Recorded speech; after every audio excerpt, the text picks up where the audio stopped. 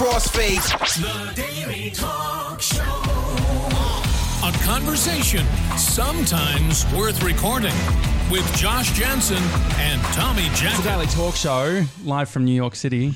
Brad Live- Blanks. Yeah, Brad Blanks. How are you guys? This is great. Great to be a part of it. This is the most daily podcast in the world, right? Every single day. Yeah, I think so. Yeah, I'll take that. 5 days a week. Do you think that we can say that we're daily if we're 5 days a week? Yes, that's pretty good. You need weekends off of any good relationship. Yeah. You know? Yeah, true. You know, two grown men out there in the world, and you aren't in the same room, are you? Well, you guys, we right haven't now we been, are. Yeah, we Yes. haven't been. So we're going to be back in Melbourne, obviously, after this US trip. But yeah, for the last, 3 months, we have been doing the show remotely. So it's been weird hours. Wow.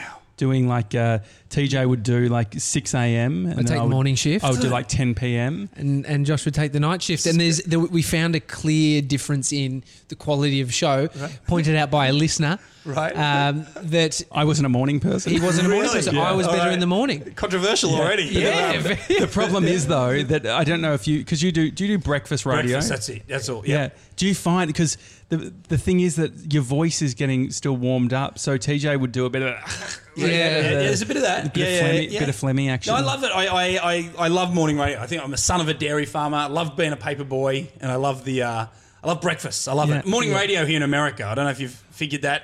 They call it mornings here. So you were on Craig Bruce's podcast, Game Changers, and you were talking about that at the beginning of your career, going in and saying, "Hey, I want to speak to the breakfast show producer." They had no idea. They had no idea. Oh, and I was but don't get me wrong, I was only talking to receptionists. We've all been there pitching a receptionist, any job that we've always wanted, and receptionists don't take any of that. And I've been a receptionist. Yeah. We don't want to talk to guys like me ringing in. Yeah. Desperate. We'll Desperate hang, people. desperate. We'll hang up or put them through to the mail room, and that was what was happening to me in that morning where I sat there for like 5 hours ringing the top 20 radio stations in New York. Not that I knew they were really the top 20, but it was the top 20 from one of those old website lists in the year 2000. If you guys were you guys alive then? I was alive. Yes, Yes, 1990, if you can believe it. 88 for me. Right. Good. Different times. But, so you grew up on a farm. Yeah, well, I grew up in country in a town. So look, I grew up in the town of Cobram, which it's country, and just down the road to the Murray River, and I'm Mate, I lived camping in Shep for 2 years. So there you go. I'm yeah. not from Shep, but I Right. lived there for a couple of years, Good. not far from Cobram. So and but I'd go to the city, and people would go, "Oh, you're a country boy," and I'm like, well, I always felt it was like a suburb. Anyway, we'd get in a car and with no troubles be in Melbourne in 2.5 hours, 3 hours. And so we'd be going to the footy a lot of weekends when we weren't playing footy as kids and getting the train down there. But yeah, it's a country town. And I spent the first 3 years, I'm from a dairy farming family. So, my dad just decided to sell caravans. And instead of going on for his, dairy farming, fulfilling his destiny. Yeah, So he changed fork in the careers. road. It That's was right, either yes. sell That's caravans right, or yes. milk. That's right. That's right. I think you picked the milk right the one. teats. But my early love of radio came from my dad doing commercials to 2QN Deniliquin on the phone, and I'd sit there as a young boy and listen to him rave and rant into the telephone live on that, or I'd run to my bedroom and then listen to him on the radio, which was a cool little moment. So What I love about you is the fact that you're doing this in a different country. Like, because the thing is, like, Australian radio is really sort of glamorous in the sense that it's sort of, it seems like there's a bit of an investment there. There's a lot going on and all that sort of thing. Radio, it's arguably the number one radio market in the world. Yeah. I'd even say. Really? From comparisons over the years. Australia is a radio goldmine. Yeah. It's brilliant. It's got the best people. It's why fantastic. do you think that is? I'm studying it. I used to say England was on comparison, but you've seen Christian Christian go to O'Connell's, Melbourne, and it looks like he's killing it. Yeah. So and very happy from what I see and hear, and so I can't nail it down. Is it the breadth, the length of the country, how big it is, or I don't. Yeah. I can't nail it. So it's a different, but that's why I find so surprising is when I started listening to US radio, I'd stream it on the phone, and it just surprised me that the difference in the showmanship. There's a showmanship to radio where it's a little bit broadcasty and it's how did you decide? How did you end up in the world of the US, and what's your perspective in? Because really on that whole point, you're still right on terms of the showmanship. Because really, I shouldn't be here.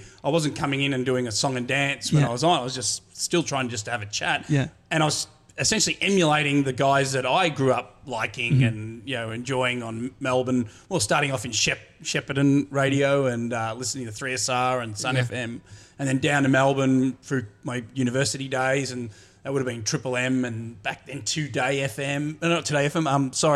Double T FM. Yeah, Double T. Love Mix songs. And then Kiss. So then getting here, I just wanted to chat, and I knew I'll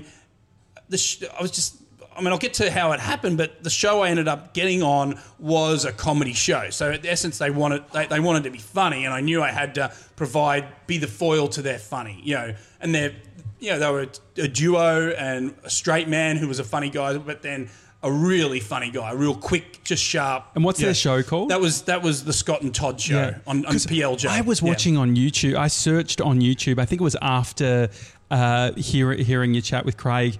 And some of the stuff that happened, like I think there was one where it was sort of some sort of tits, some sort of stripper. I don't know. It was some YouTube video where it's like basically.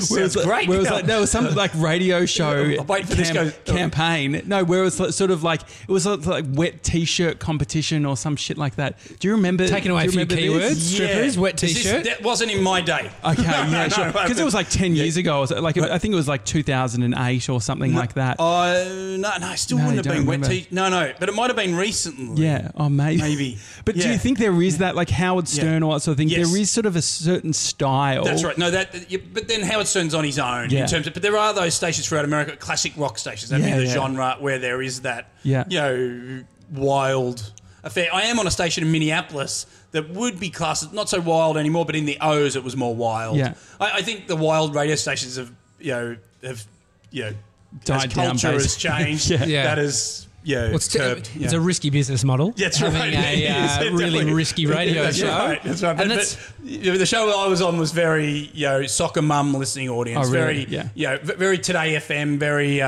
Fox FM.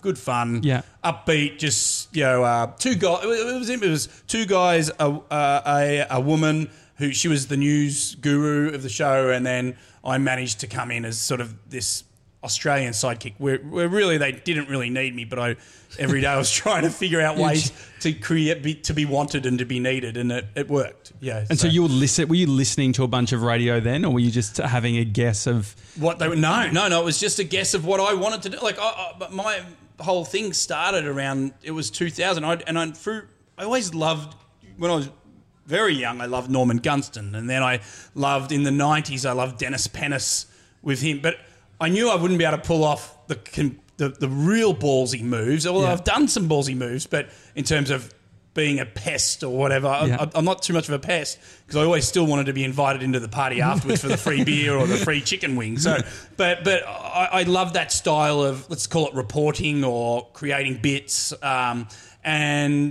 and then it got to Dennis, and then around the late 90s, I was in London in 97, 98, 99, and that was sort of the beginnings of Sacha Baron Cohen. And so I'd look at all that stuff and I'd be inspired of the sort of stuff of how I'd like to interview people or talk with people. By no means I'm not like them at all. They're geniuses, but that sort of banter with people to get sort of an off-script chat that's not mean, not cheeky, just fun, upbeat, something different that you wouldn't hear on the radio. And that sort of meshed with what these guys, they didn't know what they wanted at the beginning, this radio show, which was then it was a big Disney-owned radio station, the crown jewel in Disney's FM sort of, they own stations all across America. And the show was a sort of a heritage show, they call it, had been going for about 7 years before I turned up. So I sort of created this character that slotted in. The character was me anyway, but it sort of fitted in with them. I used to do some red carpet reporting. I kind of weasel my way in as well. But I remember watching your stuff thinking, just trying to get some inspo of the red carpet stuff. You were doing Hamish and Andy at that time. And I loved it. I loved, it's so interesting meeting you and then seeing that person, very, similar where you kind of people look in and go, oh, there's a character, that Aussie really carving it out, and in the States. What was that like for the Hamish and Andy stuff? It was great because the Hamish and Andy, I was on that one show, and then as other shows started taking my interviews, then you're like, wow, because you never know if people like you. You never know where you work if they actually really like you. I guess the only way you can tell is if you have the job. So that's if you have the job and the checks are clearing, then they like you. But you never. There was never any feedback in New York. Only feedback when I sucked. Or it was just.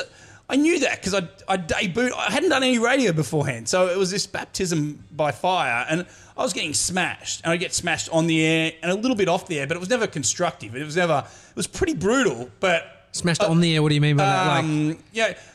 Like Hamish and Andy would smash me on there, but it would be comedically, and we'd be all in on the joke. It's like a play fight. Yeah, exactly. Yeah. And I love that. And even big radio people could do that sort of stuff, but I would be getting broken down of my ability on the air, and I'd be God. No, but that wasn't what my issue was. My issue was more like, my bit is to suck. This is what we're doing to try and create the bit, and my bit was always to throw stuff out there so the others could collaborate for comedy off the back of me. Yeah. You know what I mean? I wasn't the one that come in to do the punchlines. Yeah. I was being the foil, punching bag, punching bag, and I was fine with that. Yeah. But in the early days, it was tough just I had to keep going, but I knew I was debuting in New York, so I'm like, I didn't cry too much in the corner because I'd walk outside. I'm like, I'm in New York City every day.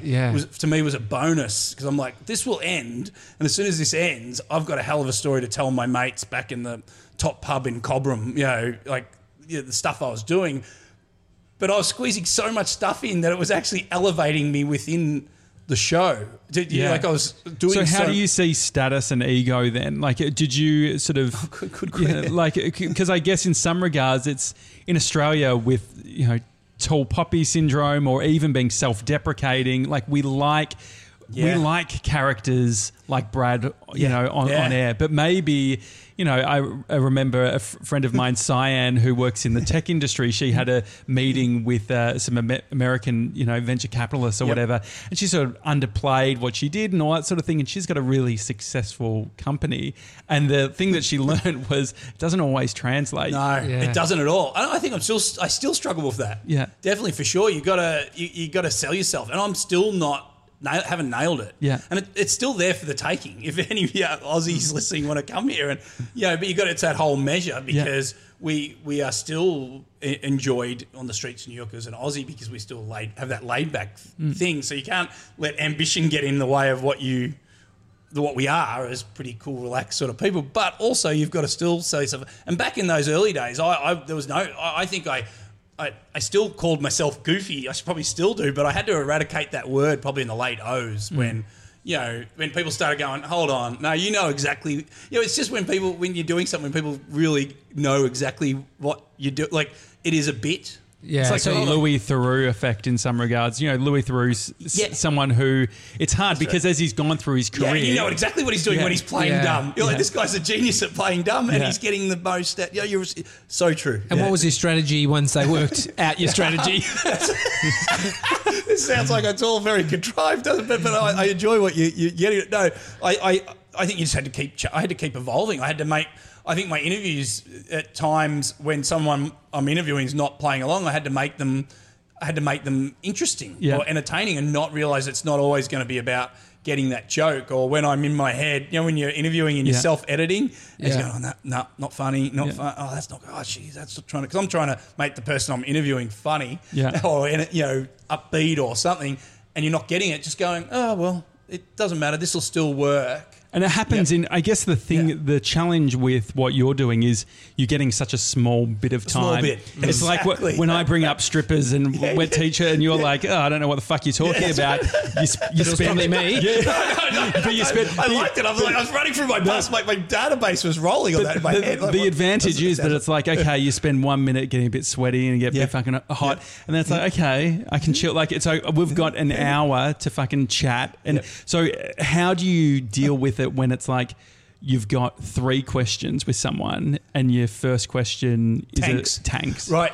Yeah, brilliant. Because you know, so I've got a minute, let's say minimum. If it goes for 2 minutes, amazing. But I've got a minute and I've got to win them over. And this stretch, when I started cracking it in about 2002 on a red carpet, first 6 months I didn't even hit a red carpet. I was just this, a sidekick on a morning show and doing man on the street stuff. And then I realised there's this free, content, just this opportunity. Treasure trove of people where I could go.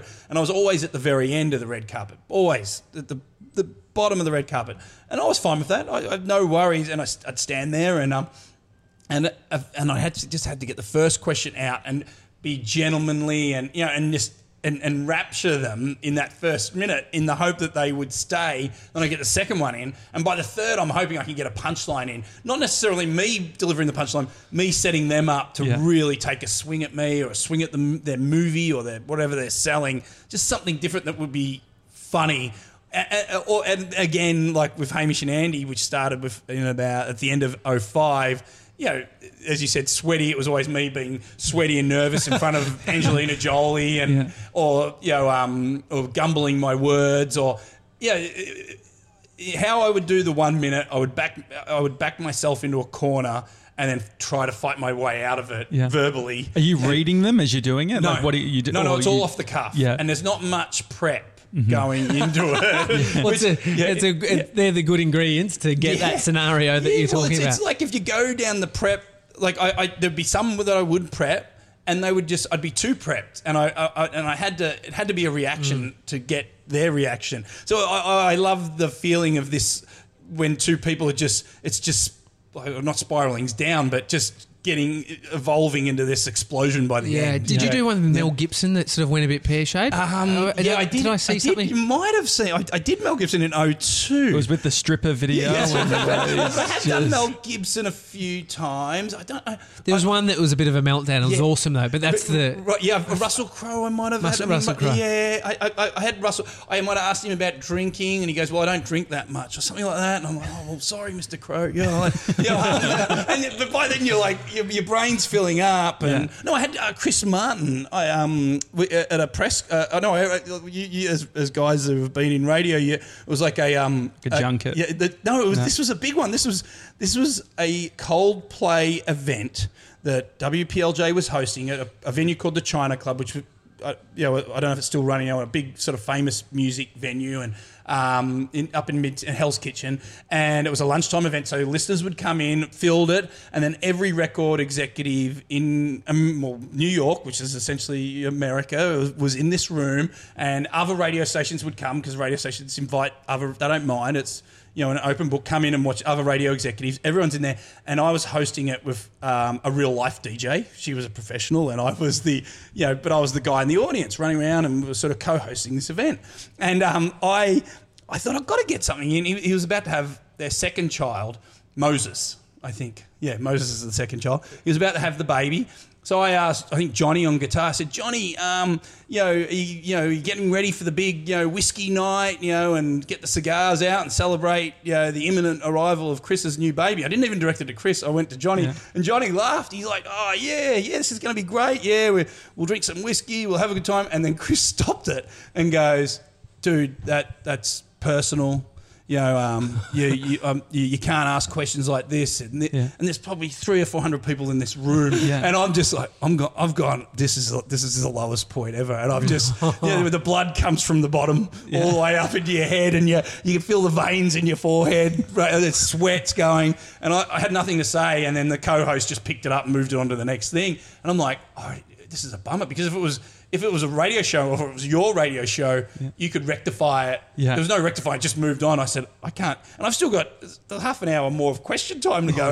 So I had to make a comeback, and I got it back on track by going, all right, Chris, Mariah Carey, last year you and Mariah Carey went head-to-head in the charts. I thought I'll get a music just for something. How do you feel when Mariah Carey's chasing you? And it was a typical red carpet question. And the imagery, if you can imagine Mariah Carey chasing Chris Martin down the street, he bit on that imagery. Because he could have just went, no, I'm not talking to you. And he just went into this whole description of Mariah Carey's boobs just chasing him down like Fifth Avenue. And it was wonderful. And I'd got back on track. But they're the moments where that I probably didn't enjoy, but it worked. But again, I put myself into a corner and got the best result where that sort of Q&A got picked up then, and it was, went around, so that worked. What's the actual skill set, do you think, that you gain from if you were to translate it, Josh loves to work out the strategies and things, which it's a good place to get you to think, right? But is it something I'm wondering, is there moments in your life where it's like, fuck, this is really, in this specific scenario, I'm doing what I do with a microphone, but I don't have a microphone? Great. Yeah, I think in the early days, trying to meet girls, that might have happened a lot. But if that's not being recorded, there's no win, right? Because you just fail. You don't get a girl. Bad luck tonight. Your mate's all got a girl. I'm still single. I'm trying. But in terms of I don't know, because how would that work? I don't think. I think it's just in a microphone when it's for me just having a chat. But then I've always had good chats in the pub, and when you're talking to people or meeting people at a sports event or watching something or doing, you're analysing if things go bad. If you run into a crazy bunch of folks. So you talk to strangers a bit? If you're on a plane, are you the type to engage with the person next to you? I think not so much anymore, but I was that guy. And I think just as I've got a bit older, I just want to go to sleep and not engage anymore. Where, don't worry, I've just learned from you. You've inspired me. Maybe I should get back to chatting more. Because I don't think I do. I think that's I say that I love people and I love having conversations, but at the same time, I can go fully weird where it's like, I have a different persona when I'm sitting next to someone on a plane, where I'm the guy who seems like I don't like anyone, and I'll just be minding my own business. On that point, what you say, that's really interesting, because let's say the red carpet or a junket or wherever you're assigned to interview the movie star. Before that even goes down, and my whole job in that interview, or we're all doing interviews, we're all chatting, and we all know, in that moment of the interview, when the interview gets there, and when you've done a good interview and everyone's been charming and they're nice and back, and we've really, everyone's won, right? Yeah. But in the lead up to that interview, I'm not necessarily winning when I'm talking to the publicist or their manager. I've always been proud of my small talk, but in those scenarios with the people around the star, I'm failing. So I've gone into red carpets or where I'm trying to, hey, how you going? No, they don't even want to borrow me. They'll just walk straight past, And then you're like, geez, how's this interview going to go? And then you go and do this amazing interview with the talent. And you're like, how can I nail the interview with the talent, yet anyone around the machinery of who's brought that talent, I'm not managing to win over or create a moment or create... That's always fascinated me. I don't know if that helps. Well, it's not for content, right? No. I think that what can be hard is maybe when, I've even seen it happen on YouTube, where it's people who have created a living out of making content for their life, and then you come to a position where it's like, hang on, am I only doing this now in my life for content? Right. Whereas I think you've got the advantage to maybe being able to separate those things a little bit. Yeah, may's a good point. Yeah. How's the world going to end if everyone's just doing content? Well, we're in the middle of that now. Saying we talk about ABC, always be contenting, which is everyone's looking for a moment to elevate the situation because it's going to reap a reward with a video or something. 15 years ago, that was radio, morning show or afternoon breakfast show. That was hosts, right? But now everyone, now my mum. Now the whole world is doing that. Well, anyone can have a podcast. Yeah, that's right. Everyone's looking for that. Look at us. It's a bit of a joke, isn't it? No, it's fantastic. We literally flew to New York for this. This is great. For a fucking podcast. It's great. Yeah. Well, how does everyone talk to each other? Yeah. Geez, we're in the middle of something. You might have broken the... What are you like on social media? What's your strategy? I post. I don't post enough. I'm a lazy poster where I should Based on what? Who's telling you to post more? I feel that. That's a great question. This is good because I feel that I'm not posting enough. I should be posting more. For your career? Yeah, I think so. For what I'm doing or where I'm heading, or that's a good point. Should we not be posting for what should we be posting? Yeah, I mean that's the thing. Well, not for career, but for fun, testing working the muscle. I don't know. I think a lot of people are doing it so much to get the role or to land the job, and so you're in the middle of it. Yep. And so I don't know. Sometimes we can see it's like I've had discussions with people who are really successful in their area and have that same thought of, I need to be posting more. Yeah. But then the people who are posting more are going, I need the job. And so there's this Wow. weird thing. It's like, which direction do you take it? All right, this is good. But I mean, there's also This like is now a social media coaching yeah, session. you're very helpful. But you're right. There's a psychology to that, and what's the middle ground?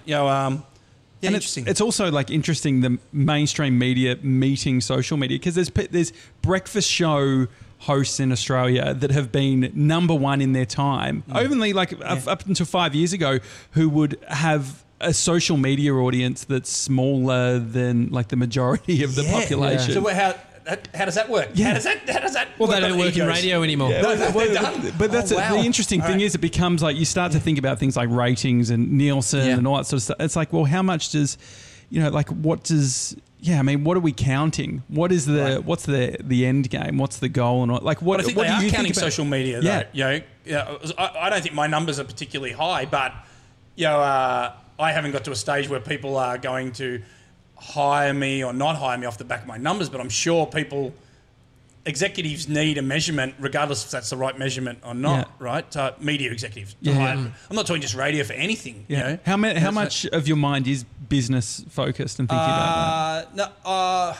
I think 50-50. Yeah. Yeah, just I got to create, got to get ahead, got to create, got to, I do the radio show here. I'm on CBS FM now, but outside that, I come to this office where we are now, and I will be thinking of trying to come up with a pitch or what's the next pitch, what's the next thing. Yeah, definitely. Yeah, because we all want to get to a state where we're operating some sort of heightened state. Yeah. And the heightened state comes when you're involved in making something. But then being with you guys even now, and we've just sort of met each other and we've noticed each other's work, but I'm going, you guys have created your heightened state yourselves. Would you say? Well, I mean, it's that Seth Godin thing of picking yourself. And so the thing is that, Tommy has done amazing stuff when it comes to presenting. He's done great. I called him the Casey Neistat of Australia. And we didn't get it on video. No, but I'm pissed off. he does great stuff. But the thing is, and it's wonderful.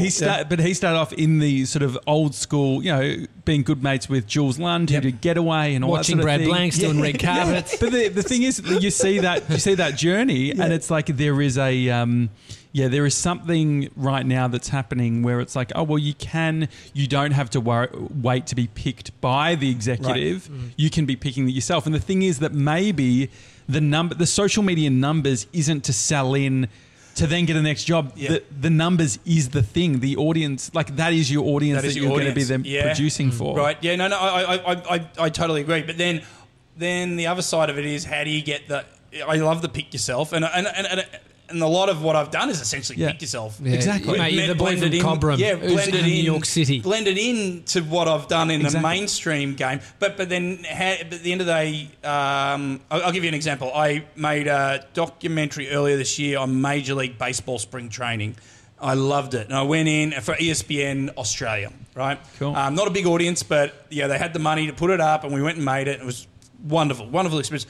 But if I had picked myself for that, I probably wouldn't have got into the club rooms. I only got in, not of ESPN Australia, like ESPN initially. Do you know what I mean? Yeah. So how do you get to you leverage it. I think the thing is, it's like there's all different games, but you're sort of playing the same sort of thing. It's just like whatever but that outcome, that got to where you wanted to go, being picked or whatever. But the thing is, it's like, I think that being in the different, if we had the experience that you had, we probably wouldn't have to do that. Like we wouldn't be doing this, right? The only reason we're doing this is because we've got nothing else. Like if we, that's the. But you're making me laugh again, because I love what you're doing, and I'd love to be going down the road of doing a daily podcast. Yeah. Do you see what I mean? So Well, it's the thing is, like radio people, like it's YouTubers want to be on TV, and TV stars want to be YouTubers, right?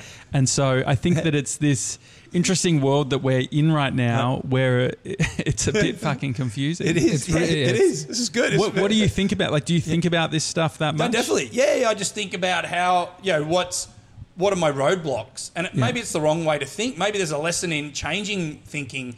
When I say roadblocks to getting a project off the ground, getting, dropping, something where I love small town America, dropping myself into small town America, and I'd love to make a show around that, but do I need Travel Channel to do that? Yeah. And now as I'm going through it and learning more about sort of non-fiction programming, Travel Channel might probably is not the type of people to make the show I would want. Yeah. Or the show that you guys know of my experience of the show I would probably end up making, which I hope would be funny and heartwarming and upbeat.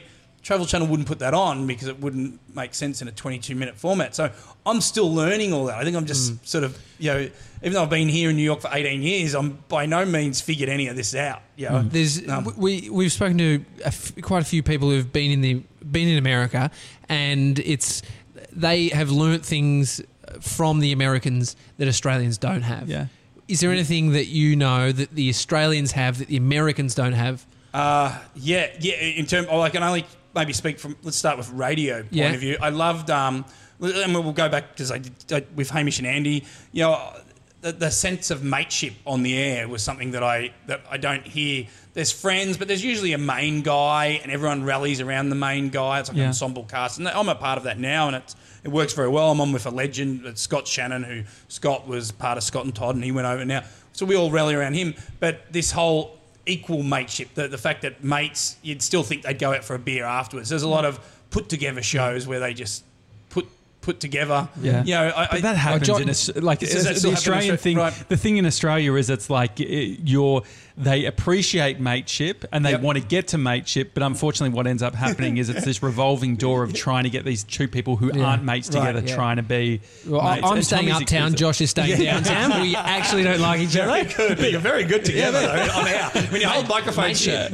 But no, I think I think Australia appreciates it based on people like Hamish and Andy who have done a great job. I think that the hard combination is that in some regards, creativity in this sort of form can be. I think it's hard to find other people. Yeah, it's like to be able to connect. Like, could you imagine doing a duo? What would a duo look like? No, I've never gone. Yeah, I don't know how it would work. Yeah. I think I'm probably got past the. Yeah.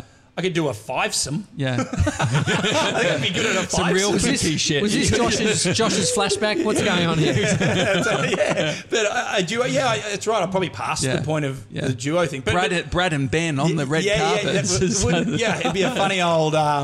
But maybe that's something I will have to do. Sorry, Ben, out there, wherever you are, one day when you become my co-host. But in terms of you're saying more, what could I see more from Australia? Yeah, well, I think with some of the things we've heard is like not the hustle, but there's just a real drive in the US. And it's a bit different in Australia. There's they want you to succeed here because I think once you can show them that I'm going to get back to an executives or the ad sales people within a radio station. Once they see that you're on the make and you are hustling for them, then you'll get caught up in that machinery, which is a good thing. And that's pretty much my whole existence with PLJ from 2000 to 2010 was I was good with sales, and I knew that quickly that I had to give them an opportunity to sell me well when I was, even though I'm playing this complete, you wouldn't have me sell anything, but I'm just this goofy guy that that came to America on his own, which was so outside any of the people's worlds that I was working with. They couldn't understand a guy that would live in a backpacker's hostel or and so. But then I had to then flip the switch and present to the salespeople and say, look, I can be a good endorser of a product, and which will then give me money to eat.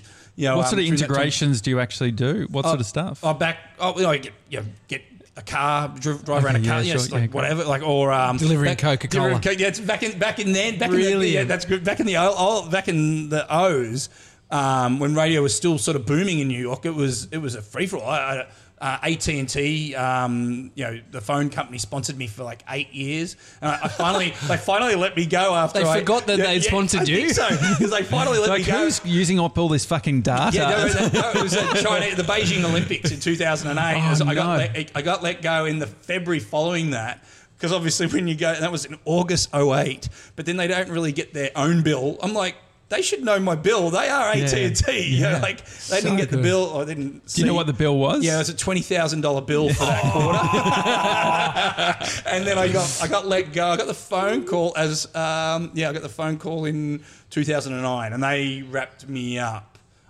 By the debt collectors? They just said, that's it. No more we're not covering this bill. We're covering. They were covering pretty much everything, my existence. Wow. And it was great because there was great money. And What did you have to do in return? I know, just mention them on the air. It was just a mention, you know. great. And Hard plugs or just integrate them? in shows. Hey, Banksy, G'day, Russell Crowe, TNT. No, I wouldn't mention them. It'd be the hosts. amazing. Yeah, They would do all your dirty work. They were. That's right. That's pretty amazing. good. Yeah, don't worry. I figured that out. If you get the host to mention, that's even better than me. It also helps that you're 6'3". You're a big, tall Aussie bloke. 6'5". 6'5"? Yeah, 6'5", Holy which shit! Yeah. So even bigger and more Frankenstein-like on red carpets. Yeah. And to the extent, I one video I did scare Jennifer Aniston and Adam Sandler, which is probably my most successful interview on YouTube for hits, because I was crouching, because most reporters are all small. They're beautiful, petite female red carpet interviewers, and they're always next to me, and they don't really like me because I'm big and I get in the way of the camera. And they like me as a friendly guy, but they're like, Brad, can you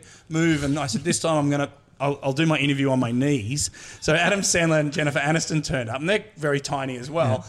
And as I'm interviewing them, like, kind of like Dickie Nee on Hey Hey Saturday, so I put my mic up. I'm like, this is look, where have I come in my life? Like, but I'm going to get the bit. I'm going to get something out of this. Brad is moving the microphone a lot, so when you hear him in and out, he's gesturing. acting like Dickie Nee. I apologise.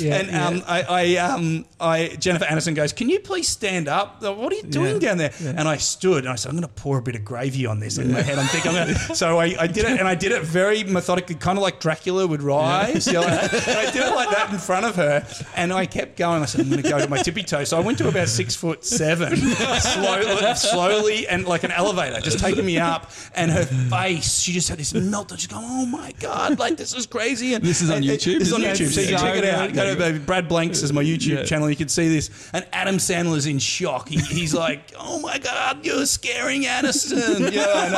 So I am a big beast, which I think.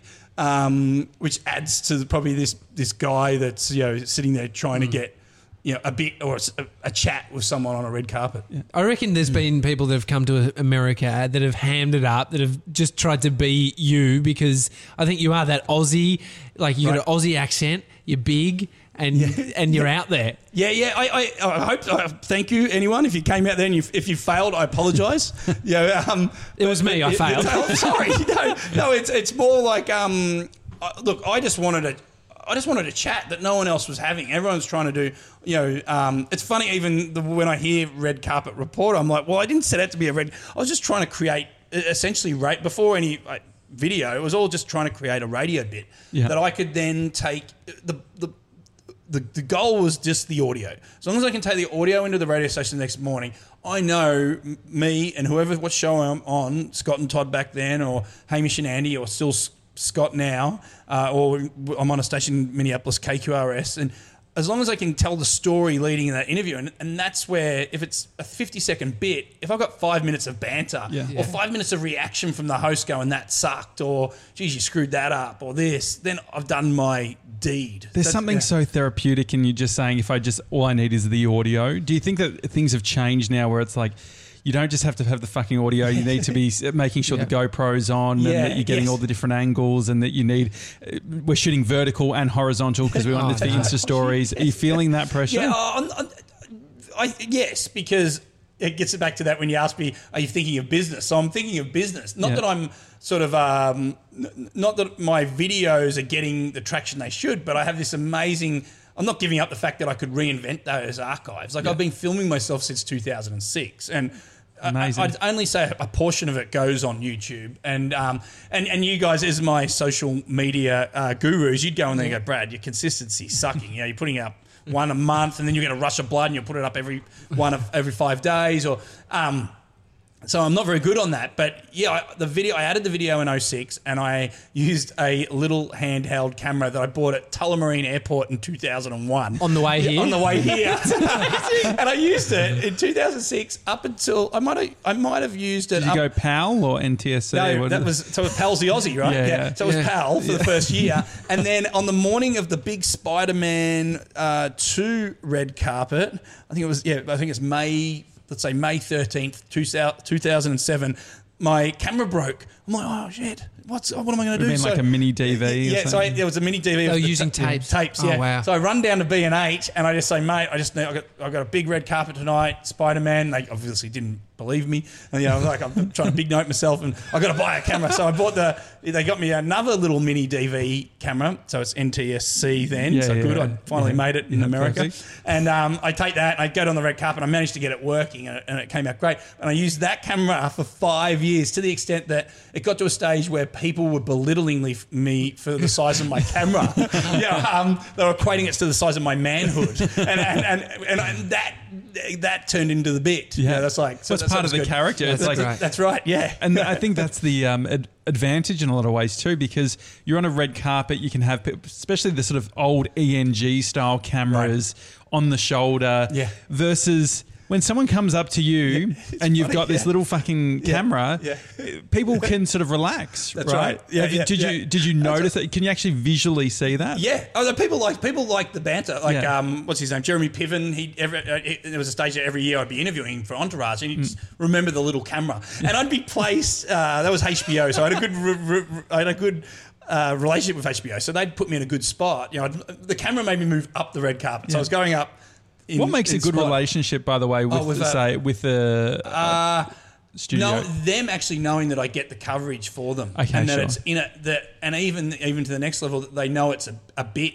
So a bit gives them, you know, they comfort in that you're not actually amateur hour, but it's a bit. And it's going to go on a big, and it's going to be a something funny that's going to Yeah. show their star and their show in a good light. Yeah. Absolutely. You know, it's again, And there's a virality to it as well, which is like if you can bring out something, you know, different. Then you're in, and exactly, but not everyone gets that. Like I always found the best two that I ever worked with who got that were HBO and Playboy. Yeah. So work Playboy magazine. Yeah. But I'd stand in there and I'd be in the middle of massive cameras, and there'd be my little camera and my guy who was essentially like a accountant friend of mine who I'd buy him some beers afterwards to hold the camera, and he'd turn up. And then in 2012 I got a Sony, which is a little bit bigger. Yeah. But every time from adding the camera to getting the camera bigger, my positions on the red carpet would move up, and the celebrity. When I added the camera, it was a game changer. So I had 4 years of just doing radio interviews. And I was kind of like an old school 1950s radio reporter. Yeah, awesome. And then by adding the camera, the stars would just... I felt their radio performance was better when a camera was on them. Yeah, interesting. Yeah, anyway. Makes sense. I remember seeing a red carpet where there was a journalist from a paper who literally had a notepad and pen. Yeah. Do you still see that? Yeah.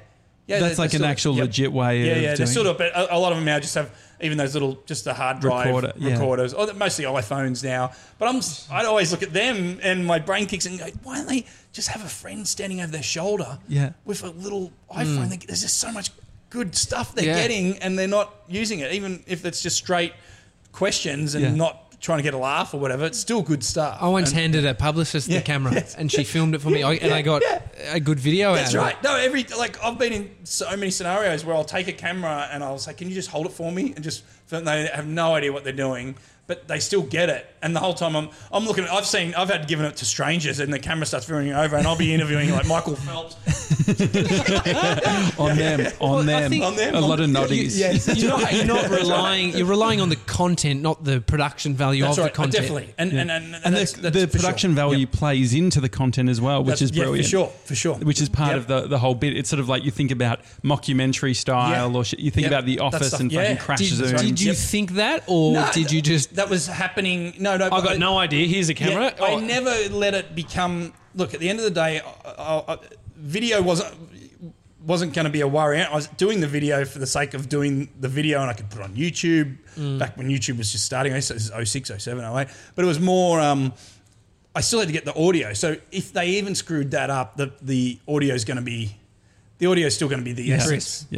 Is going to be the good stuff. So as long as the audio was good, it didn't matter. But then these other things were coming in with the video aspect that were making it funnier or weirder or crazier. You mentioned people describing you as a celebrity reporter or whatever it is.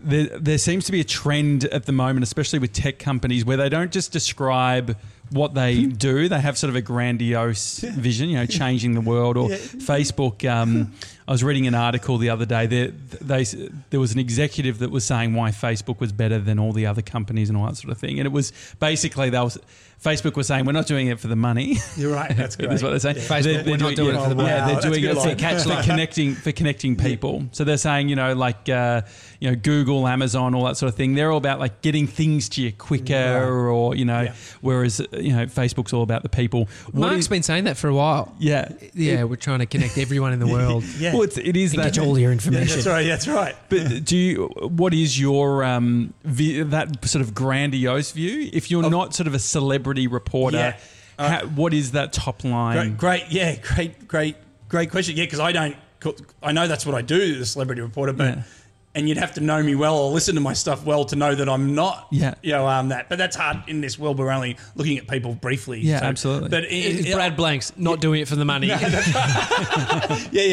right. I think I just think I'm trying to create moments. I'm trying to create good moments with people. I'm trying to I'm trying to get a reaction out of someone that's a good-natured reaction, that's fun, a bit cheeky, but up, and then seeing if I can get to the get inside their heads a bit more through a laugh. Not trying to go too deep with them, but I'm trying to find the bit of truth in them creating something that's funny. If you're going to put it down to that 1 minute moment that I get with a celebrity, or be it even if I go out and do Man on the Street, I'm only getting 2 minutes or 3 minutes of a person talking about current affairs or topic of the day or whatever, but I'm trying to get them to delve deep.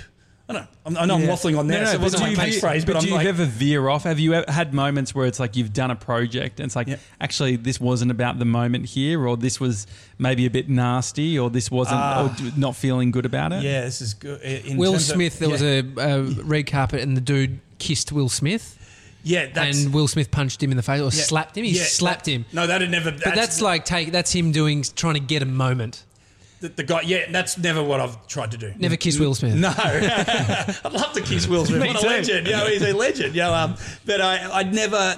No, I wasn't trying to get. I was never trying to do punchlines. Yeah. But did you ever have that moment? Because I've had the sinking moment over the years where it's like you've done something out of thinking that you're doing it for the right thing, or you have a moment where you haven't or the intention. Because I still had to. Being on a morning show when you're the sidekick. A breakfast show sidekick, you still got to do stunts. And I did a good job of never of staying clear of stunts as long as I could. And what would be an example of a stunt? All right, Jesus, this is the crazy things, and the stunts were crazy successful. But I'll give you a run. I had to do a triathlon through New Jersey. The triathlon was a BMX bike, a scooter, and then finished with a run. So it was 7 miles each leg, and I was dressed as Elmo.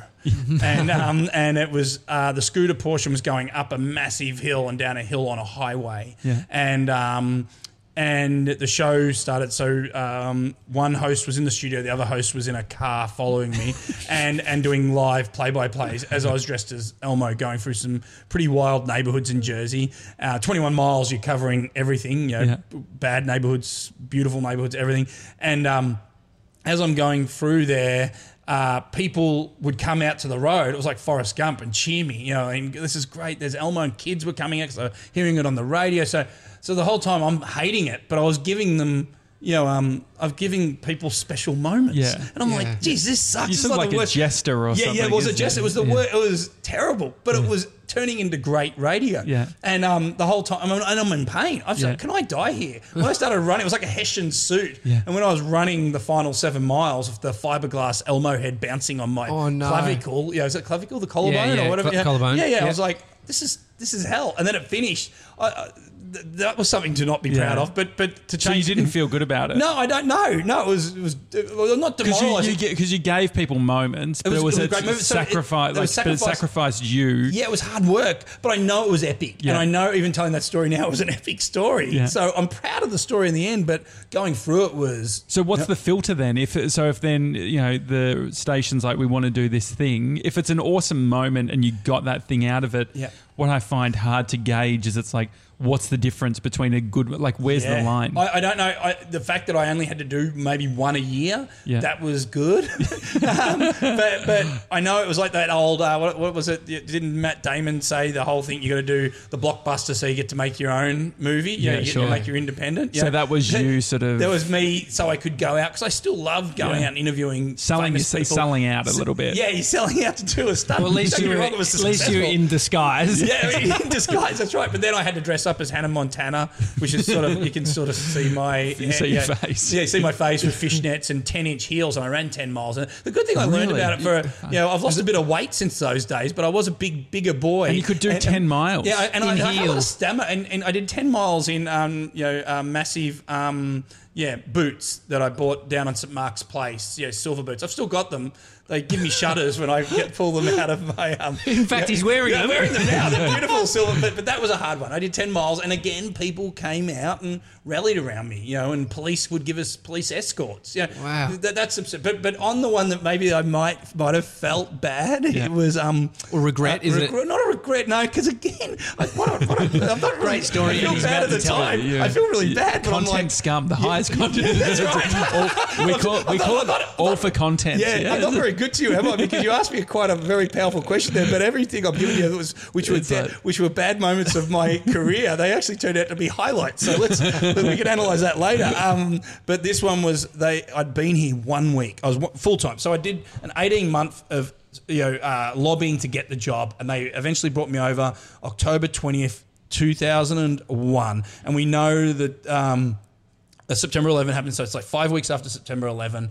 The city was actually quite cheerful. Everyone would look you in the eye, and they were in a sort of rejuvenation stage of life, and everyone was coming together. But it was Halloween week, and they said, Brad, we're going to send you to Hillary Clinton's house in Chappaqua, and you're going to trick or treat.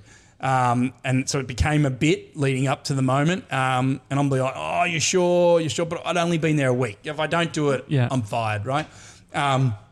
So they said, and we're going to dress you up as Monica Lewinsky. Oh. So they put me in the blue dress. They put the red beret on me. I'm just wearing sneakers, and it's just me and an intern from promotions department. Not even your lovely guy who I've turned great friends with him now. I was great friends with him then because I think I just met him that morning at 5 a.m. when we got into the pink PLJ van. Dude, how do you feel in the moment? Oh no, terrible. That was like I've been here a week, and all I want to do is interview bits, because at that stage, that's what was my skill, I thought, interviewing people and audio and bringing, going out and getting audio around an event or a story and then bringing the audio back in. That was what now you're in a dress. Now I'm in a blue dress. Hillary Clinton's house. I don't have a visa. Like I've got just a holiday Tourist visa at this stage. great, Tourist. I'm on the 3-month visa in and out. I'm like, and the night before, the Nation had got put on... the Nation got put on high alert. They have an alert thing that they just sort of invented after 9/11. Yeah. It's called the blue dress alert. Yeah, that's right. Very good. And I was at the blue dress, and they put it. And I remember the speech. George Bush goes, "We are now in a high alert stage, for anything that could happen. So be on high alert." And I'm like, oh my gosh, this is what's going to happen. I could get deported. Worst thing is I get arrested, and then I'm done. Because I'm just done, right? Yeah, but there's too much to even worry about. It's then you kick in because you still got to get the bit. Still got to do the bit. So we get up there, and the first stop is we knew that Bill Clinton would drink at the Starbucks there every day. So straight to the Starbucks, and I walk in there, and I'm interviewing people live on the radio. In your blue dress? In my blue dress, and they're all laughing, the staff and that. And I'm like, if Bill walks in here, what do I do? Luckily, he didn't. Well, we walk know in. what you do. I know Take him in the cupboard. Very good. Woof woof. I think that's a woof woof moment. Yeah, that's right. That would be a passionate moment, wouldn't it? And then I walk out. I get back into the PLJ van. The whole town knows that the PLJ van, and we're there, so people are probably tuning in. And I'm live on the air as I'm driving. So I don't really know where Hillary lives, but I'm going to find the house. I get pulled over by the cops, and I'm like, oh no, I'm done here. So the cop pulls me over, and he just winds down. He doesn't get out. He just stops us, and he's yelling through his window to us. How close were you to their house, do you think? Had you hit sort of a point, do you think, where you gotten so close? Or I don't know if I was close. No, I don't know. I pull over, and the guy goes, I've been listening to this on the radio, and it was the chief of Chappaqua Police. I said, how you doing? We're just having a bit of fun. He goes, I'll show you where the Clintons live. That's amazing. This is unbelievable. He goes, so follow me. So I said, but why would you do this? He goes, we don't really like them around here. Like he said that. And I went, wow, all right. Well, this is politically charged. And we followed him, and he drove us in. It was a court, like kind of like the Neighbours Court. On Neighbours. So we drive into the court. Good Australian reference. Yeah, good. Or English. A cul-de-sac, they call it here, into the cul-de-sac. And then he just gave us a wave and drove out. And we stopped. We pull up outside the Clinton house. It's a big, white, beautiful, typical Americana, older house. And I'm on live on the radio, and I get out. And Did you say on there that the police? I told the whole story. Yeah. They loved it. It was great. Yeah. Told all that. I get out, and the intern's like, "What are we doing here?" I said, "I don't know what we're doing here." And I'm like, I'm rock bottom now. I'm like, this is it. I got nothing to lose. So I get out, I walk up, and then the 2 Secret Service agents come to the side of the gutter, and they pretty much say you can't walk. Because these guys wanted me to ring the bell and trick or treat. And the guys go, if you step on here, you're done pretty much. And so I stood in the gutter doing the live report, and because the guy the week before who did your job got shot in the head. If they're on a high alert, this is the former president, only from like a year and a half ago. Wow. Wouldn't there be snipers? No, I don't think there were. There was no snipers. Did the Secret Service people know who you were? No, hey, Monica, come this way. Yeah, that's right. No one said anything, and walked out, and a limo did come out of the back. A limo came out, so I'm like, that would have broke my heart that if Hillary's in the back and there's this prick from typical morning radio, that I went, what an asshole. Do you think with the times now that stunt wouldn't be done? Wouldn't be done. No. For what reason? I think there'd be too much insurance issues. Like, my guys just didn't care, which, again, it worked because I'm getting to tell you this story, and people amazed at the balls on me pulling this off. Yeah. It was, that's a and you could send them story. You're right, yeah. It's a wonderful story. I would know, so I thank them for putting me up to it. But, you couldn't do it now. I think that whole game's changed now. I mean, have your sensitivities changed in terms of what you say? When you ask people, have you noticed that even? Yeah, if you want to switch into that, definitely. Yeah. From a lot of my I used to be racist. No. That's very good. No, a lot of my shtick was to flirt with a beautiful woman, or and I, you wouldn't do that now. But my stuff was never misogynistic, or you see all these. They had a big red carpet campaign at the Oscars maybe 18 months ago where people would only ask females about their dresses and that. I was never asking about dresses, and if I was, it was a piss take for them to know that I was sort of when you were wearing your blue dress. That's right. Yeah. What dress? What do you think? Because what do you think of my dress? Yeah, exactly. But you definitely you got to think about the sign of the times, but I never thought that there was anything I was doing anything culturally insensitive. Yeah. If anything, the cultural insensitivity, I was trying to get them to be culturally insensitive against me as this big buffhead sort of overweight, sweating Australian guy who couldn't really fit into a suit, who shouldn't be on a red carpet. I wanted them to smash me, if anything. Yeah. Were you ever worried about, like, you look amazing now, you've lost like a bunch of weight, and I've gone through a similar, I used to be 120 kilos. Oh, wow. And so, and did you have the beautiful producer I did, there, exactly, the beautiful girlfriend? You did. She's been with you for the whole time. This is exactly. wonderful. I know, 10 years. Oh, what a woman. So it's just like she invested early. That's what I tell my wife. It's like, you invested early, darling. She invested in Apple in 2000. That's right. But no, what were you ever concerned about your image changing and then potentially your persona having to adjust? I think it's a good fucking excuse to keep eating cake. Yeah, that's right. It is. No, it changed. Well, one thing I did notice is that movie stars aren't very nice to fat people.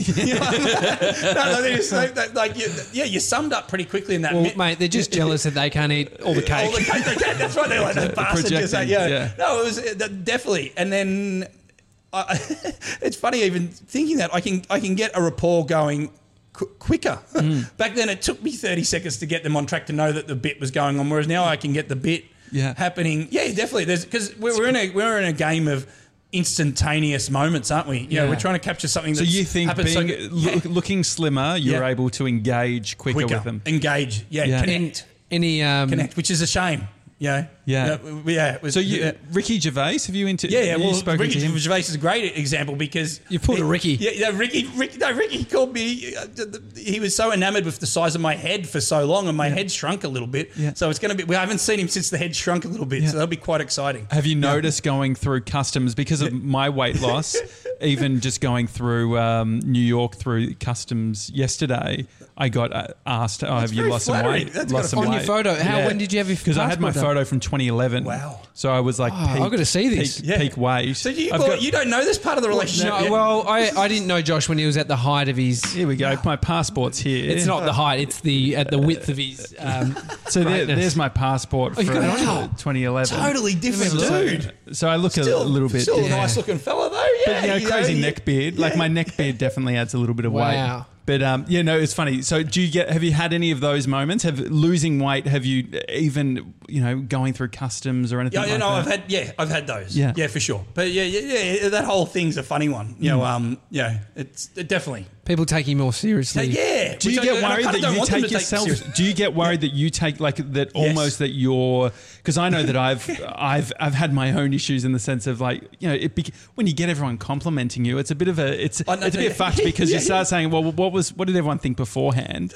And then we know what they thought. Not only was it because everyone's like, oh my God, you look so good. Like fuck, how bad were you back then? That's right. Yeah. So then it plays into the self-esteem of like, well, I can never get back there. If I ever get back there, I'm going to be the shit person that everyone thought I was. There's a whole thesis in what you're saying. That a lot of issues was for a lot of people were avoiding me, eye contact, them chatting, or even the ones that never said anything were another worry because it taken 6 months to go to me. Oh, I thought you might have lost a testicle or something. They got the other side of it. Well, once you get especially like which was fascinating. Well, it was more about others than So any actual well done from any big celebrities? I'm trying to think of. Definitely got well done. He's put together a montage. Yeah, I should put those out. Great. Yeah. Well, that's funny with montages. As a video man, Tom, you'd look at all your all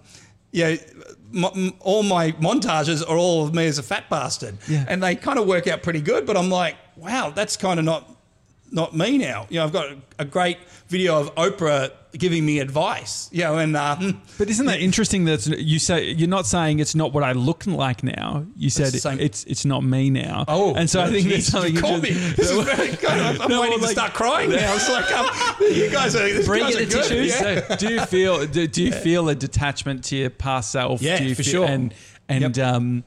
Because I think that the other thing too is like I know that I can get into the negative self-talk, but also talk about others where it's like, being overweight's, lazy, or you need to exercise, or you've got no self-control. How are you reconciling all that in your head?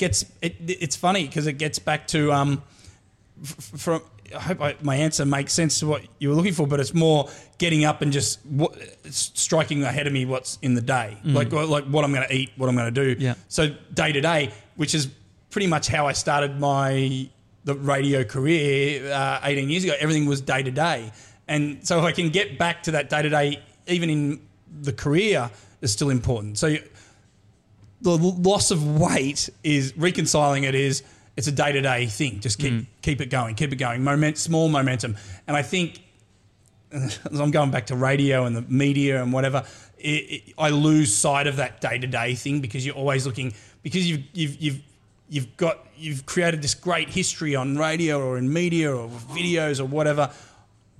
I'm thinking I need the next big thing. Yeah. Whereas you just need your patience and to keep chipping away at little momentum things. Has it been you like lifting? So I've given you a bit of a parallel there. I think it's interesting. Does that make sense? Did it make a little bit of sense? Well, because I think it's like, okay, I've lost the weight now. Like Tommy talks about this a lot with me. It's like, oh well, like now you got to lift. Like, do you feel the pressure of like lift weight? Yes. Lift weight. What was the tipping point for you? Oh no, I woke up last January 1st last year, and I just said, all right, New Year's resolution. Let's do the no sugar, no beer thing for January. You actually did it, a New Year's resolution. Yeah, that The only bloke who's ever stuck to that's right. New Year's resolution. Right, there you go. Well, and I did it with no beer for January. I love beer, and It's winter here. It doesn't matter. Yeah. And then I went January, and then February 1st went back on them, but not much. A couple of beers here and there, but it was the sugar. And look, my thing was I'd love pizza. I'd eat the whole pizza, or I'd sneak a whole pizza, or I just love being full. Fuck, sneaking a whole pizza is hard work. Yeah, but you do it- Hang on. They're There's something not here. small. Josh has told me about feeling full. Can you please elaborate on because you just said it then. No, I well, loved feeling full. Yeah, I love the feeling of like I get it from Mexico. There's certain cuisines I can get it from, like Mexican, Well, like yeah, nachos, oh, yeah. fucking like Tex-Mex but sort of stuff. I was always good at never going. No, but nachos was a killer. Remember when nachos hit us in the late 90s in Australian pubs and whatever? And every table would have nachos on them. They were epic, and I'm like, gee, Australians are really good at making nachos. It's like It's Planet an Hollywood. entree. Planet Hollywood It's a main disguised as an entree. Exactly, you've nailed it. And I would smash those. It's in the actually 90s not in a Australia. food. It's set up as an entree. It's like it's corn chips. You're eating a snack. It's a bulk main snack. disguised as an entree, but then disguised as a bar snack. Yeah, that's right. And you'd knock one off. Yeah. And you'd go, how did I do that? and your poor mate that you're sharing it with would get 4. Yeah. The thing is, that's the fucked up bit. The fucked up bit is that there's this preconceived idea that we're all sharing, but we're not. Well, that gets back to it. This could be a very Aussie moment too. This gets back to the early days of fish and chips when you could get $1 worth of chips and you'd get them after school and you'd go down to the fish and chip shop, play pinball machines or whatever, and you'd get your $1 worth of chips, and then it would be... my good friends, there'd be 4 of us around a table, and we would fight to the death to get our chips Like to down to seagulls. that last one.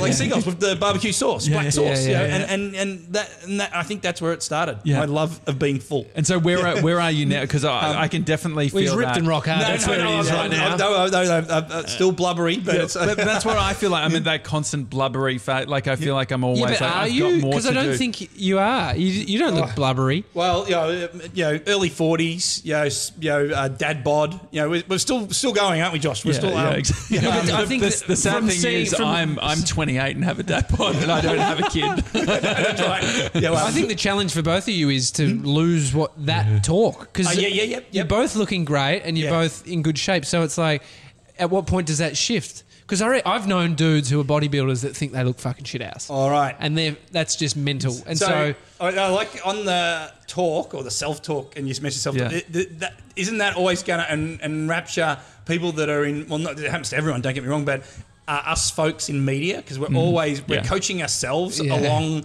be it to lose weight or be it to do a good bit on the radio or to make a good video. Aren't we always Absolutely, critical, which is silly. But because- also, like being able to get filmed at the red carpet and not hate the way it looks, right? Like that would be another. were you thinking that? No. I never had a vanity. He thought issue. he was ripped. No, but I never had the vanity issue. Which, But does the vanity come with losing weight? Does Maybe, everyone maybe. saying? Well, I "Mate, said to look you good." recently- That's not vanity. That gets back to that. Oh shit! If I fall off the wagon again, I'm going to be shoveling pizzas at a kid's birthday party in my mouth without anyone seeing again. And I don't want to do that again. I reckon you're onto something, Josh, because I've said when I've been in my best shape, I've looked in the mirror more. But then when I've stopped, I haven't looked. But I haven't thought, I'm not going to look but it's just like I switch into this a bit vain mode when I've started lifting more. Yeah. Wow. So, all right. But the lifting's good for you, though. The lifting's great for me. How do you turn off the... Yeah, you don't, mate. You're just going to have ads and look in the mirror all the time. What have you learnt, like having met, what you could describe as the biggest egos in the world, Hollywood and all that sort of thing? What have Don't talk about Tom Cruise like that. What have you I love learned? him. I love what Chris. have I'm you one of learnt- these fans. What have you learnt about ego? And what have you learnt about maybe interacting day to day? And we spoke about status earlier. Yep. How has seeing how you interact with them and how they interact with you, how's that changed how you interact with people? Losing weight or just over the in years? general. Oh, in general. All right. Good. Yeah, over the...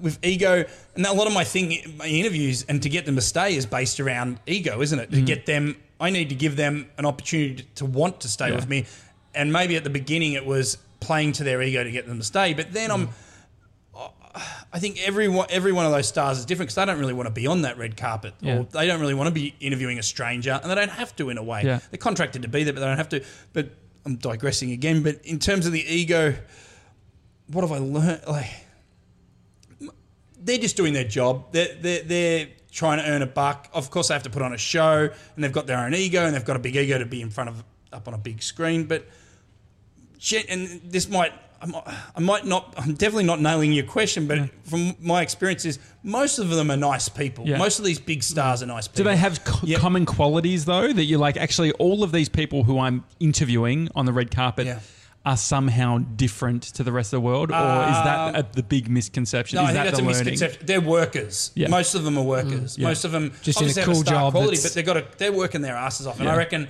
a lot of them find it hard to go to a red carpet. A lot of them are still very insecure and not, they might have the big ego, but they have to use that to disguise themselves from the fact that, they're just actors that stand in a little room with probably 10 people around them as they're filming something. Is there anything to learn from the ego in terms of how you could kind of use it as a hack to kind of give yourself some more confidence or put yourself out, especially because I think people see Americans as like sort of, driven on that. Yeah. Well, all right. Let's get back. If you brought up Tom Cruise, he'd have to have a heck of an ego, but he still has this amazing ability to...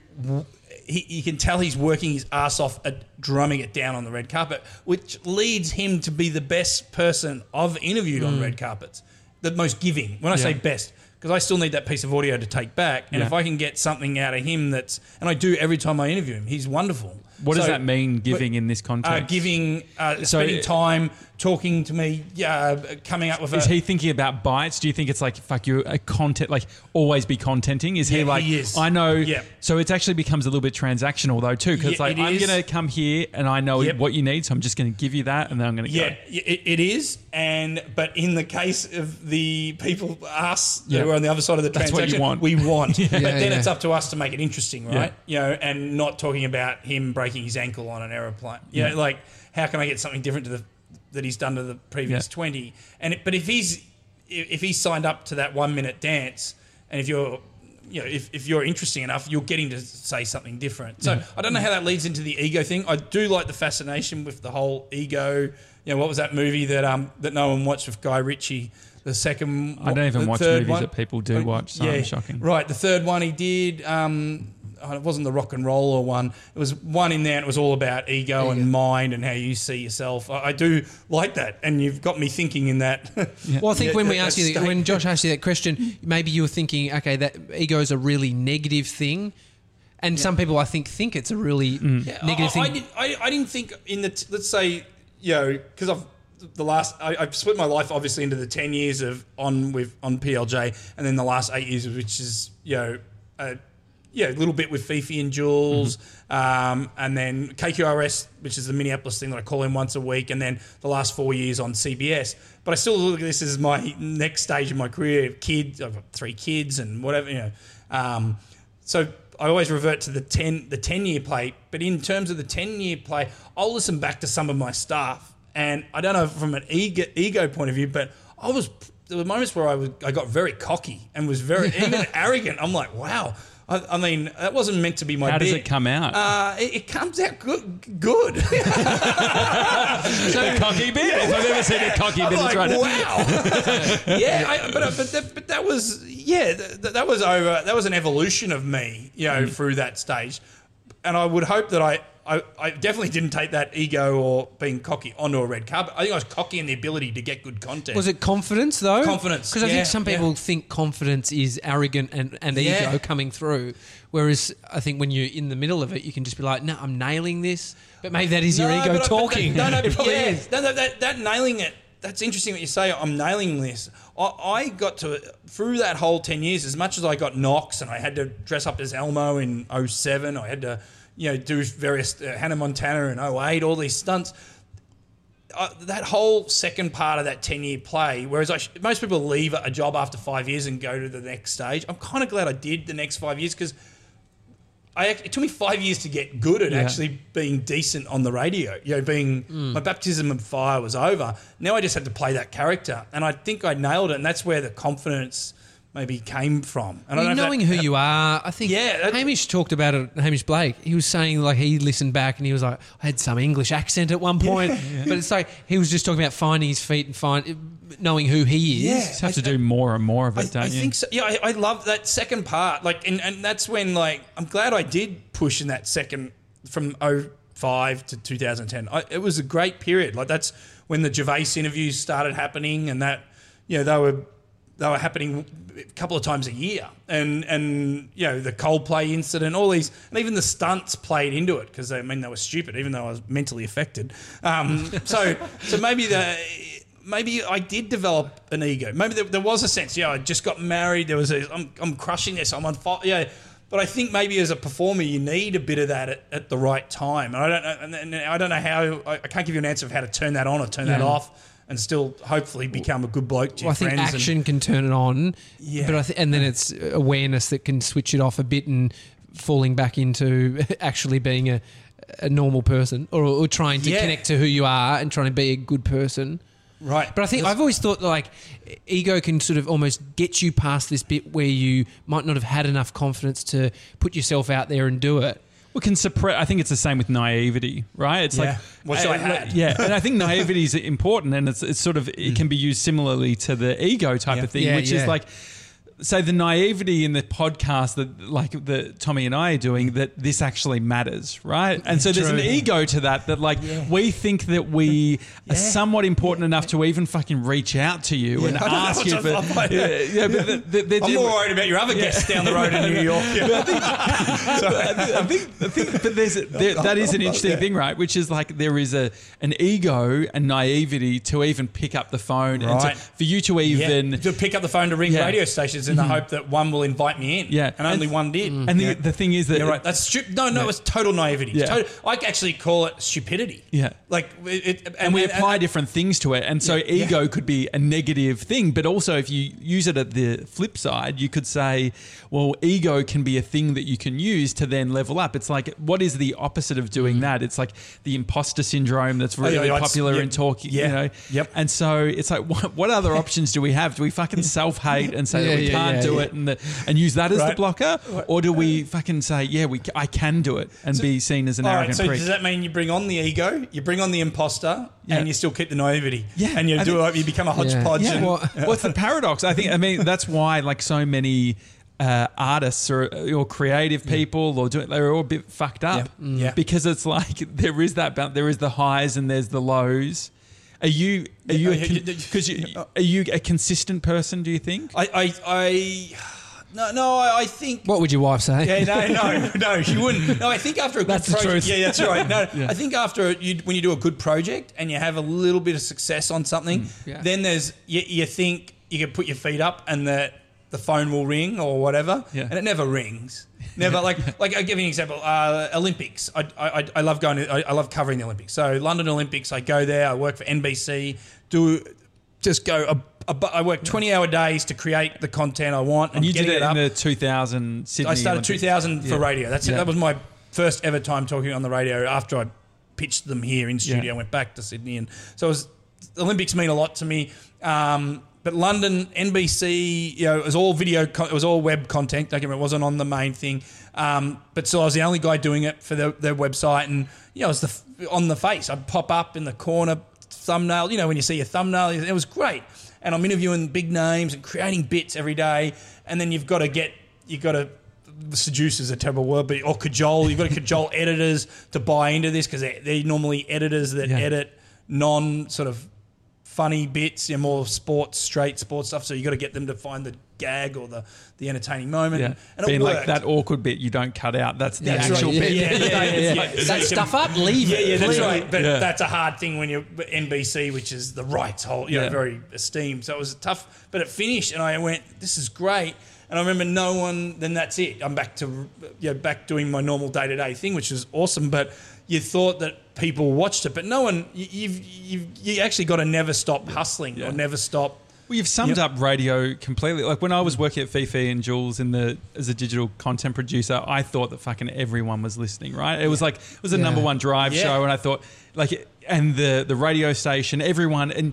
And I think you need that. That's like the thing. And that's the same thing with our podcast is like we treat it. There's that thing of like, fake it till you make it. Right. Rather than saying fake it till you make it, one of our previous guests, Peter Shepherd, talks about doing something as if. Doing something as if there's a million people listening. Yeah, that's great. And so it's not about fucking faking it. It's about just giving it the oxygen and the effort to be like... And I think... Go back to my first 2 years on radio, from walking into PLJ in August 2000 up until, let's say, meeting my wife. I met her 2 years later, so that's a nice little bookend of life. But then it was just everything. The only thing that mattered was what came out of the speakers at the end, and everything else behind that didn't matter. So that every day, I didn't have an overall goal. My goal was just to do good stuff on the radio. So that gets back to your naivety. And don't get me wrong, I had an ego because I'm pulling all this off with my ego wasn't like probably being flashy.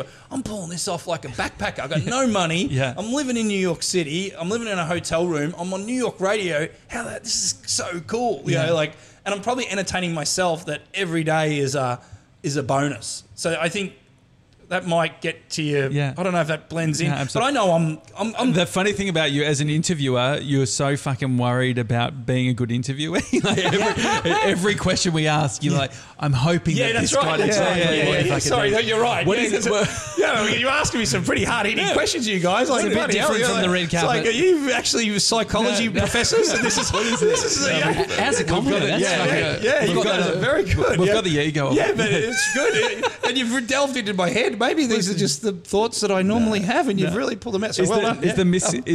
What's the big misconception around what you do in the sense of other people giving it a crack, or people who want to get into entertainment, or even if they want to do podcast? Like, the exciting thing about the podcast stuff is, I don't think it's a case of fuck radio, fuck TV. It's like, let's learn everything we can about all of these things and bring it and create something new. Can you tell us fucking everything that you know that we should be incorporating into this? What are the best bits about radio and TV and media? Well, this is another good question. Yeah, geez, I've got the pressure on now.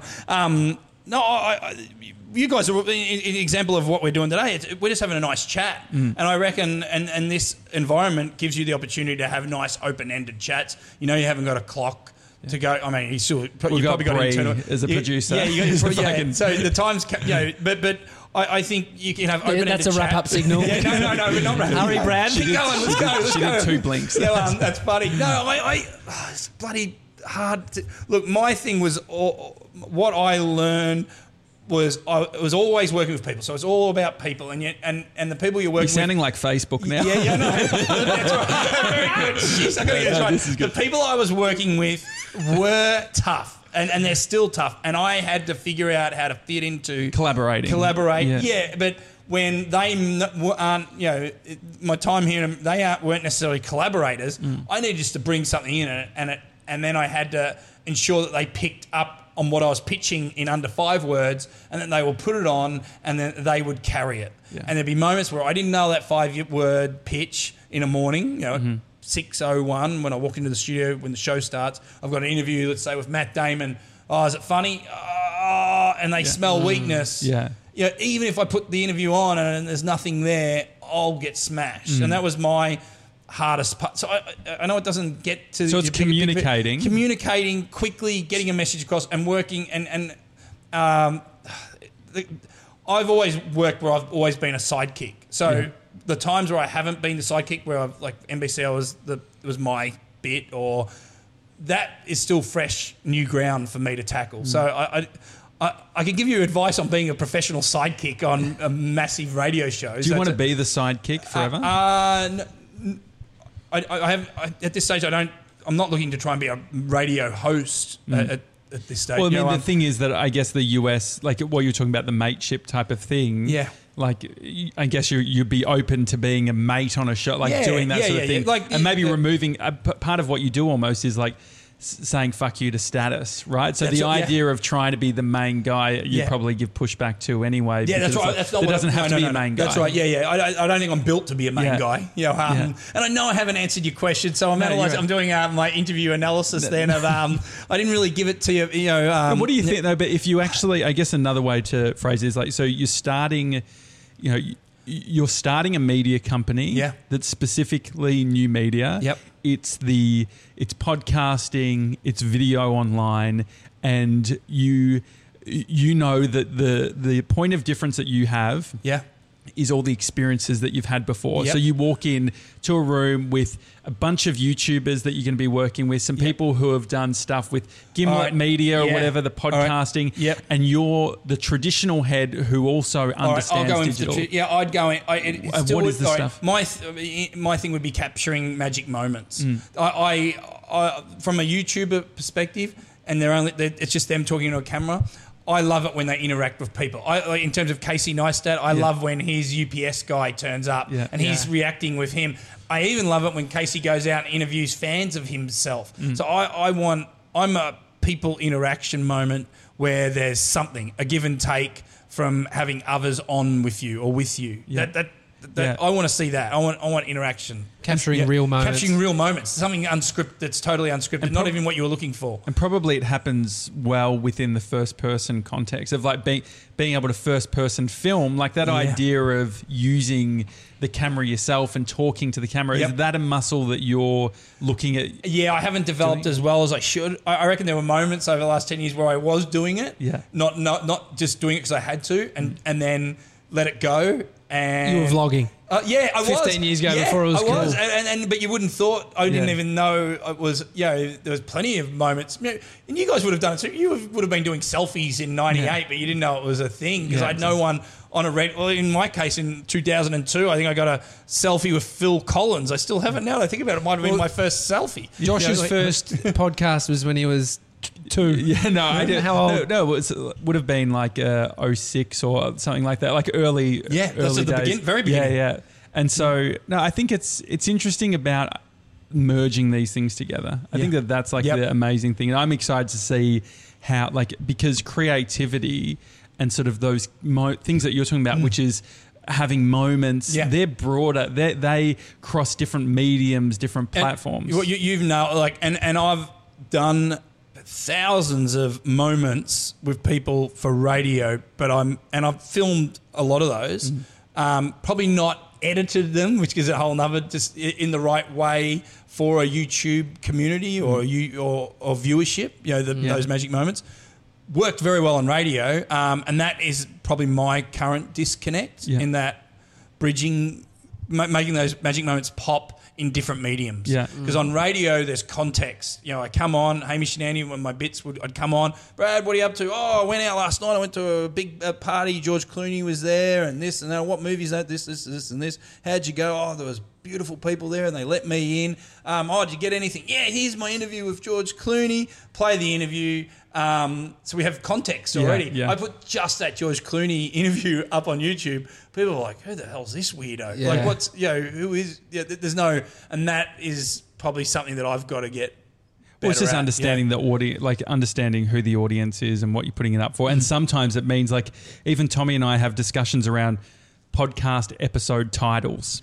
Yeah. So is the podcast episode title, Brad Blanks in New York City, or is the title mainstream media going new? Like, is the selling point Brad Blanks, or is the selling point and so all of those things. What we're saying is, can you come up with a title? No. I wouldn't say Brad Blanks. I'd just say Monica Lewinsky lookalike. Monica Lewinsky impersonator. Yeah, that'd go huge. And this is the I mean, I did have Exhibit A on that arrow directed to something that was on, which is not very good in these modern times. Yeah, sorry. Yeah, disgusting it was. Anyway, so with the titles and all that, and clickbait. So all this stuff, as you're saying this, it's tiring to me. But. Yeah, it's stuff that you think about, like it's that other thing of, like, because the thing is, it's like, do you want to sell it in harder? I think the approach that TJ and I have had is, like, we want people to click on the content or listen to the episode and be happy that they listened versus feeling like, they spoke about that thing for 2 seconds. So it's trying to, like, I think you've been doing clickbait for years, but you've actually delivered on, like, I think clickbait went too far. Yeah. When it's like telling you see this cute dog and you get there and it's a penguin. So they lied to you. Yeah, you're right. I haven't nailed it, and I geez, Jesus, is good though. Philosophical. My goodness. We'll need a beer after this. I hear you on that. I haven't nailed that, and that's what I'm up. That's the whole thing. When you want to write a book, do you want to write a book about yourself? Yeah. Which is what what I would like to do, and then you write the book, and how you sell it. You've got to have in that book. You've got to have takeaways, and this is what I think. From just talking to you guys now, your podcast, there's going to be takeaways, right? There's a bit of a journey going on. Audio is interesting, right? Because it's not like indexed like a blog or like you can't look on visually on Instagram. So it does have, but I think we'll get to a point where all of this stuff will be indexed on Google. So you'll be able to type in Elmo. Elmo riding BMX, right? And that people will actually be able to, they would have heard me say it, and then it will bring it up. But it's going to change. Think about how that changes the audience, because what I'm worried about is at the moment we haven't gone that, like we get 300 plus listeners per episode every day. We haven't gone that far outside of our community, right? We've got more fucking friends on Facebook. What's interesting is what happens when. Do we want to target the person who just so happens to live 10 miles outside of New York who saw that? Are they going to be interested in all the stuff that we're philosophizing about all this shit? Maybe not. And so that's what's fucking interesting too. Yeah. Building a community is hard. And sometimes you don't actually get to choose who that community is because they choose you. But are you saying that should you not worry about it then? And just roll and keep going. You're in the thick of it, right? Because we could strategize about the audience and community we want to build, but I don't know if it's going to be. That's what we will achieve. There's no for certain. Yeah, we could have way more listeners right now if we said we are doing a podcast about video production for people who are starting their own business, and would be able to niche, but. I don't like what we're trying to do, which is a little bit different. Is it's like the niche is us having a conversation. Right. So people are listening because they don't mind our perspective. Jeez, that's good, actually.